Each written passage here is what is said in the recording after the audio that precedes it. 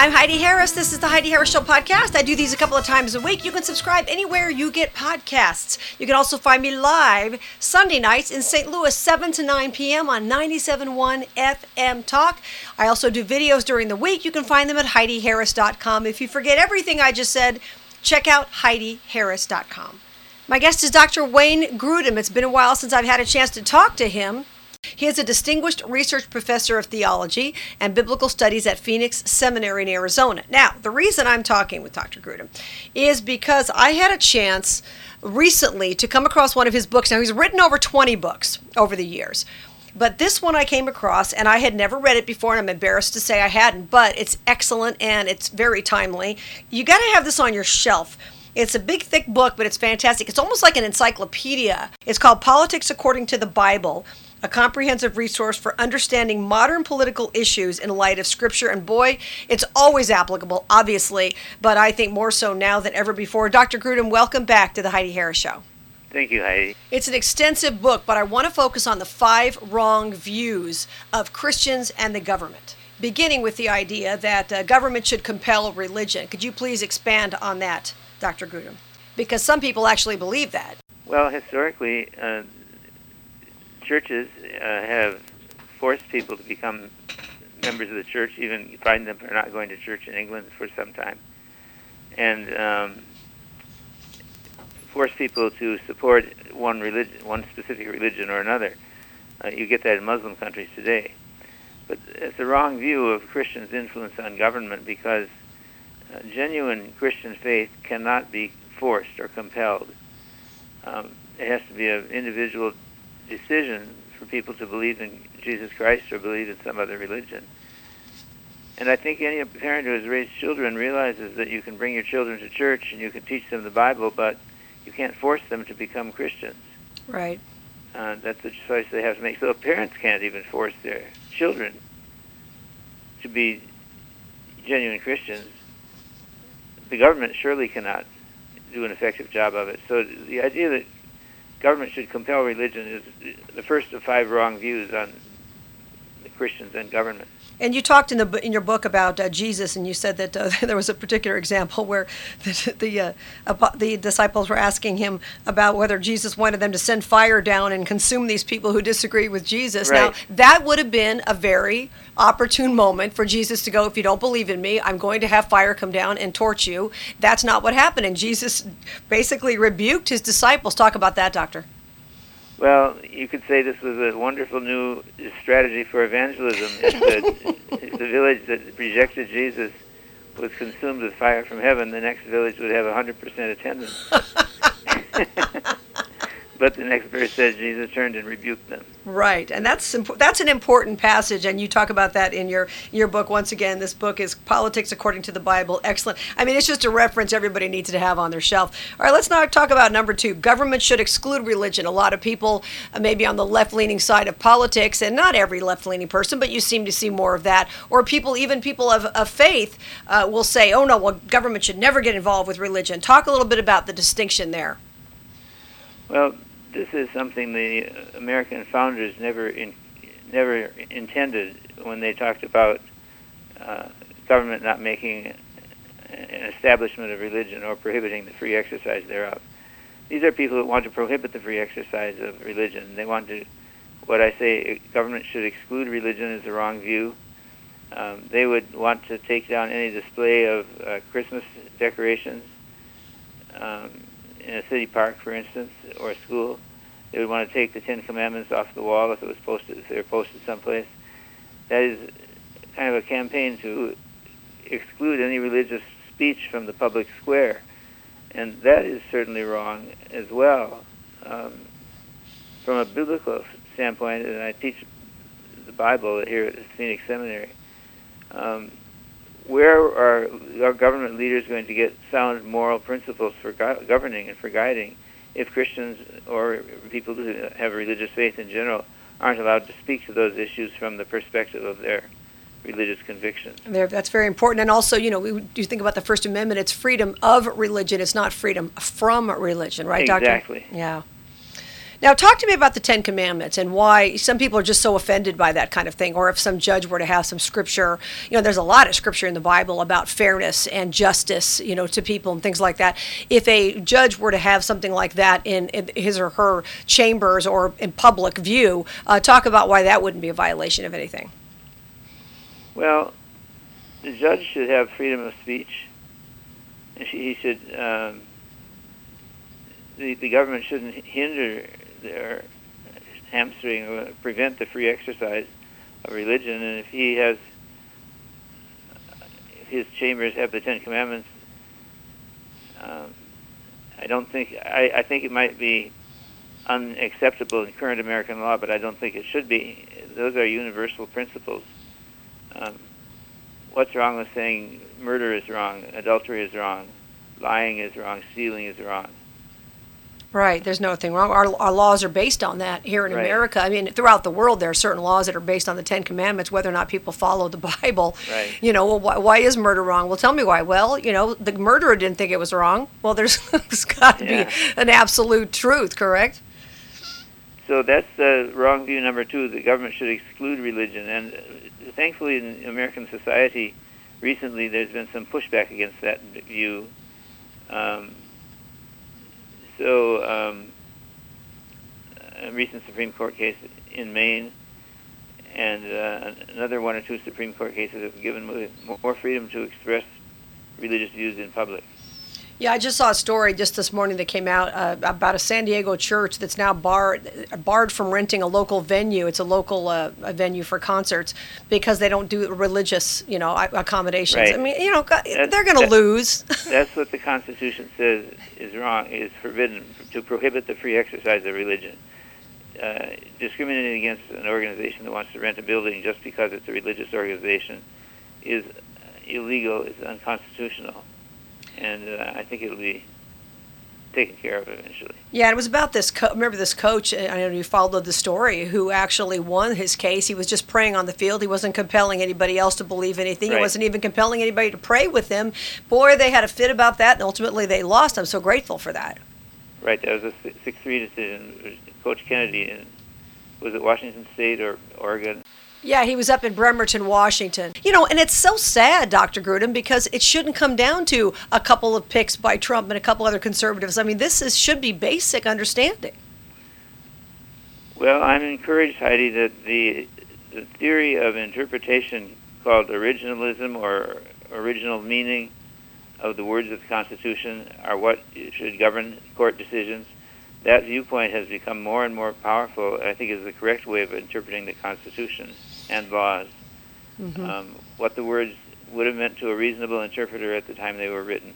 And that's important. But you look at some of these groups, and I'm not going to name them, you know who they are, who freak out at the mere appearance of a cross. If there's a cross even on private property, they're filing lawsuits. I mean, even when I wasn't a Christian, I wasn't offended by this kind of thing.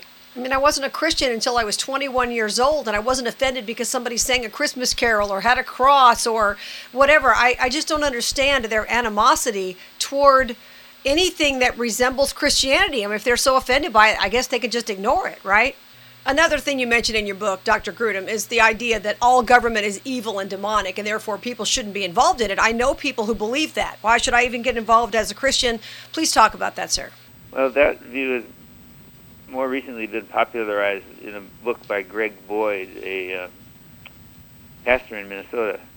He called his book The Myth of a Christian Nation.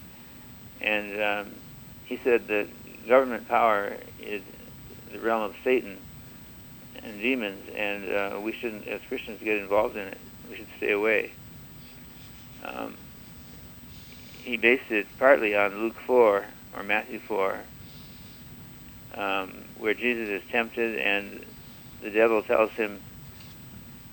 him all the kingdoms of the world and its glory, and said, all this will be yours if you fall down and worship me, because it has all been given to me. And Jesus rebuked him. But Greg Boyd says, Satan here tells us that he has power over all of the earthly governments. And my response to that is, Jesus tells us how to understand what Satan says. Jesus calls Satan a liar and the father of lies. And the Bible has a positive view of civil government. In Romans 13, let everyone be subject to the governing authorities, for there is no authority except from God, and those that exist have been instituted by God. And so it doesn't prohibit Christians from seeing government as a force for good in general, though there are corrupt governments and people who make mistakes. But in general, it's a blessing from God that we've been given government, and that we have an opportunity to participate in it, I think is an amazing privilege. Well, that's an important point, Dr. Grudem. I want to stop you there. That really is important, because when you look at the Book of Kings, for example, when they said, "Oh, well, we don't want God running our country. We want a king like those other people have," right? And then they get a king, and of course they get a flawed person, as always. But I think it's important that what you said, and we need to remember that as Christians, we have an amazing ability in America to actually participate in our government, and that is not something to be glossed over. And I know you're not glossing over it, but I mean, that is something to be appreciated every day. At least we get a say, and we ought to be grateful for that. Heidi, a few years ago, I was on a plane from Phoenix, Arizona to Washington, D.C., and I looked about 3 rows behind me. I thought it was a congressman from Arizona, and he had on his lapel a round pin that is worn by members of Congress. So I went back to him and I said, "Are you so-and-so?" And he said, "No, I'm so-and-so." And he was a conservative Republican from an agricultural area of California. And he talked with me for a few minutes, and we got off the plane and we were still talking. And I said to him, "This is amazing. You are a member of the most powerful government of the most powerful nation ever in history of the world, and I can talk to you." It's just amazing. Right. That's a really good point. Although some of these politicians, I've known a lot of these clowns for a long time, I wouldn't want to talk to some of them. But you're right, Dr. Grudem, that you actually can sit down and talk to people, and they should be accessible to us. But that is something that most of the world will never even understand, and that is so important. Dr. Grudem, some people are concerned that we should just, do evangelism and just forget about politics. What do you say about that? Here the question is, should we just focus on evangelism and bring people to Christ, or does the Bible speak to all of life and give us guidance for all of life? I am convinced that the Bible is a source of guidance and wisdom for all of life. And if pastors don't teach about the responsibility of government and moral right and wrong when there are issues of morality, I think they're shirking their duty. Right. Are you going to preach on Romans 13 that talks about government? What about 1 Peter 2 that talks about government? What about the stories of good and evil kings in the Old Testament? What about the Proverbs and the Psalms that talk about responsibilities of government leaders? There's a lot in the Bible about government and how it should function and how you can distinguish a good or evil government. That's true. In addition, I looked through the Old Testament and New Testament to see, were there any examples of God's people, believers, influencing not just the nation of Israel, but influencing other secular, pagan, unbelieving governments? And yes, I go all the way back to Genesis 41, and there's Joseph in high office next to Pharaoh, the king of Egypt. Right. Second in command. Or I see Esther bravely risking her life to go before the Ahasuerus, the Persian king. Right. And she influences his decision as the king.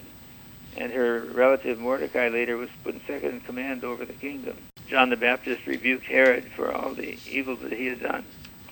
And that included, no doubt, many policies. Exactly. So Christians can affect policy, sometimes in amazing ways, historic ways, but certainly they've got to stay involved. Well, if I'm supposed to love my neighbor as myself, do I care about my neighbor, whether his store is broken into and vandalized, or whether drunk drivers are penalized and there's peace and stability maintained in society? Right. And as a talk show host, certainly I criticize politicians because they work for me. I'm entitled to criticize them. I'm entitled to call them to account because I voted them in. They're on my dime. Yeah. All right, the final one in the 5 wrong views about Christians and the government. Once again, this book is fantastic. It's called Politics According to the Bible. Get a copy. Keep it handy as a reference to all kinds of things that are going on politically. I mean, it's very well researched. It's excellent, excellent. I can't say enough about it.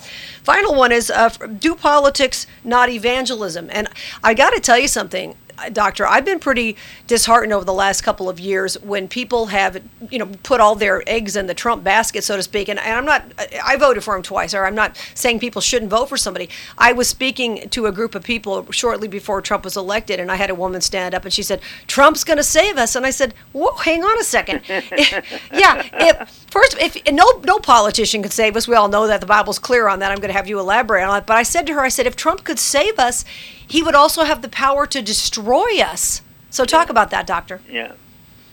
Incidentally, I was able to give a autographed copy of this book personally to Donald Trump. Oh, I love that. That's fantastic.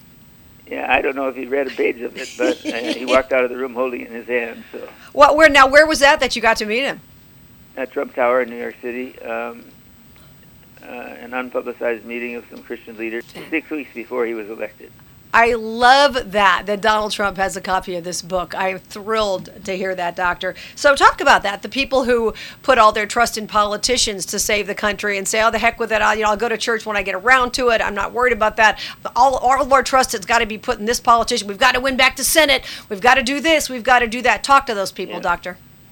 Well, it's a matter of keeping the most important things, maintaining the most important things and not losing them. I admit, Heidi, that some people are, I think, called by God to run for office. And there are some very wonderful Christians working for the government, and they campaign for office. And a lot of their life is going to be taken up with politics. But the problem is when people forget about the heart of the gospel, which is to believe in Jesus Christ for forgiveness of sins and to earn salvation, to gain salvation through trusting in Him. 100 years ago, the social gospel movement in the United States forgot about, they were all about overcoming the problem of slums and problem of alcoholism and other societal problems. And they became so focused on fixing these social problems that they forgot the heart of the gospel message: believe in the Lord Jesus Christ and you will be saved. And that's certainly a wrong approach too. It's putting all our hopes in a political candidate or party or movement. And you were right to disagree with the woman who said Trump's going to save us. Right, nobody can, and I think that certainly we should pay attention to what goes on. We should try to make the world a better place in any way we can, but we also understand that it's a fallen world, and Satan's in charge of this, and we can't do everything. And I know as a talk show host, sometimes I get on the air or I'll get on the news in the morning, and I'm just disheartened by what I see happening. And if I didn't believe that God was in charge, Doctor, yeah, I'm telling you, I would be despondent. But I know who's really in charge, and so I don't give all this power mentally. For me, I don't give the power to these politicians. I know that ultimately God's in charge. They can muck things up, and they are constantly mucking things up. But then I think back to the Bible. Throughout human history, there's been rotten leadership, corrupt leadership. I've been reading the book of Kings this last week again, and he was worse than his father. He was worse than his father. Every once in a while, you get a bright spot, but most of them are just corrupt. Yet God calls us to continue with His plan regardless of who's in charge. He never says, Jesus never said, I'd love to get this thing going, but we got Herod in charge, and we can't do anything as long as he's in charge. That was never the focus. Yeah, good point. So now we got 5 wrong views. Are we going to get the right view? Right, let's talk about the right view. I call it significant Christian influence on government. Significant Christian influence through voting, influence through conversations with friends, influence through persuading people, perhaps contributing to a campaign, perhaps running for school board or Congress or the presidency. Significant Christian influence. That's not government compelling religion. It doesn't force anybody to become a member of any church. It's not government excluding religion. It's allowing religious speech to be permitted and allowed in the public square. It's not saying government is evil and demonic and Christians shouldn't have anything to do with it. It's not doing evangelism, not politics. It's doing some of both. It's not politics, not evangelism. It's some of both. So significant Christian influence, that's not dictating to others what they should believe.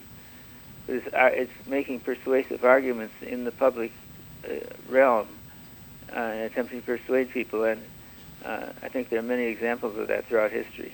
Absolutely. So talk a little bit about the United States being a Christian nation. A lot of people say that because of what we were founded on. I mean, I don't want to live in a theocracy. You don't want to live in a theocracy, and forcing everybody to go any place Friday, Saturday, Sunday, whatever it might be. Talk a little bit about that concept of the United States as a Christian nation. Yes, it could mean so many different things. I think I list 6 different things. It could, maybe 5 different things it could mean to say the United States is a Christian nation. Are there strong Christian influences in the founding of the United States? Yes, there are.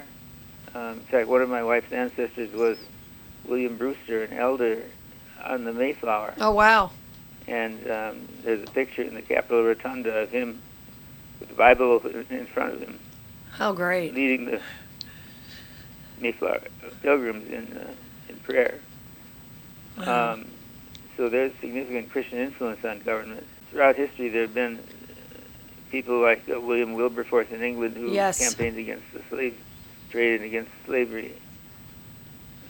Christians have brought hospitals and schools and colleges to many nations. Not to mention human rights, doctor, when you talk about the rights of babies and when they used to be put outside because they weren't the right sex or because mom and somebody didn't want them. I mean, nobody cared about that until Jesus. Yeah. So Christianity. And Christians were responsible for reforming the gladiator contest in ancient Rome, where the loser would be put to death, and that was outlawed eventually. Mm-hmm. I'm speaking with Dr. Wayne Grudem from Phoenix Seminary in Arizona about his book, Politics According to the Bible. Talk about Jesus and women's rights, because when you think about how he treated the Samaritan women and what the Bible says about and elevates women, talk about how women were treated prior to Jesus, prior to Christianity taking hold. Well, the Bible has a much higher view of women than much of ancient culture, where a wife was not treated as a full equal, not able to have give testimony in court, and not having voting rights or anything. It was Christians who led to gaining voting rights and equality of property ownership and equality before the law for women as well as for men, based on Genesis 1 that says God created man in his own image. In the image of God he created him. Male and female he created them. Both men and women are created in the image of God, which is the highest status of any creature. And we share that status equally. And so we have differences between men and women, but we have equal value before God and equal personhood and fullness of rights that are given by God. Right, and who did Jesus appear to first? Women. I mean, if the women were not considered important, why would he have wasted his his appearance on them at first? They were the first ones to be running, oh my gosh, he's risen. Yeah. Yeah, it's so important. And then, of course, talking with the Samaritan woman at the well, I mean, that just was something that if you thought a woman was nothing but chattel, you wouldn't have ever spoken to her. That just wouldn't have happened. That was culturally not going to happen. Right. So go call your husband. I have no husband. Yeah, I know. You're right. You've had 5 husbands, and the one you're with now is not your husband. Yeah, you burned through 5 of them. You're living with number 6. We know. I know all about you, lady. But to talk to her in that situation, to elevate her, to even speak to her, these are the things that they, that people forget about and how the Bible treats women. It elevates them to a level they never had before. All right, final question, Dr. Grudem. I'm so thrilled to talk to you. Once again, the book is called Politics According to the Bible. Everybody, even Donald Trump, has a copy of this book. Everyone needs to have a copy of this. I love it that you gave Trump the book. I love that, Doctor. I can't even tell you how thrilled I am about that. I got it. Well, I've had other feedback that's been positive on the book. Well, it's wonderful. All right, you talk about the obligations of all Christian citizens, and what would those be politically, sir? Well, to be informed and to vote, at least. Mm-hmm. I would encourage Christians to perhaps volunteer to work on a campaign, or if they're able to, give some time, or perhaps give some money. Even $10 or $25 contributions mean a lot to people being able to get elected. And vote wisely. I think for pastors, I would encourage pastors to make available areas where there can be forums to discuss candidates and issues,